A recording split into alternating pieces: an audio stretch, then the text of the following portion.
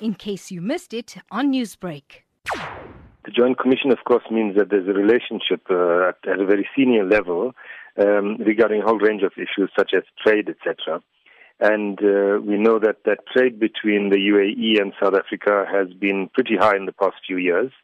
And more recently, the South African arms sales to the UAE has increased tremendously, again in the past couple of years. So these are the kinds of things, of course, general trade issues.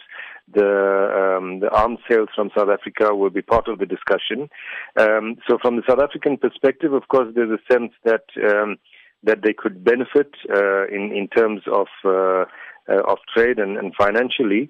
The UAE is now the second largest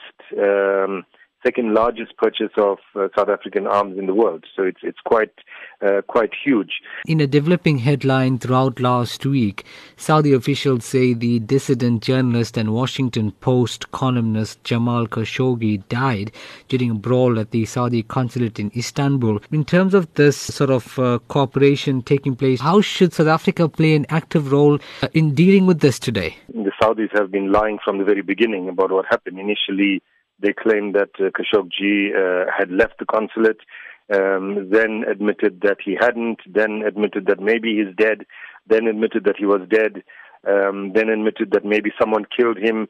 Now, he was killed after a brawl. Means that, 60-year-old man, and I know Jamal, so I know that he's not a karate expert or anything, walks in there and then takes on 15 bodyguards and security people.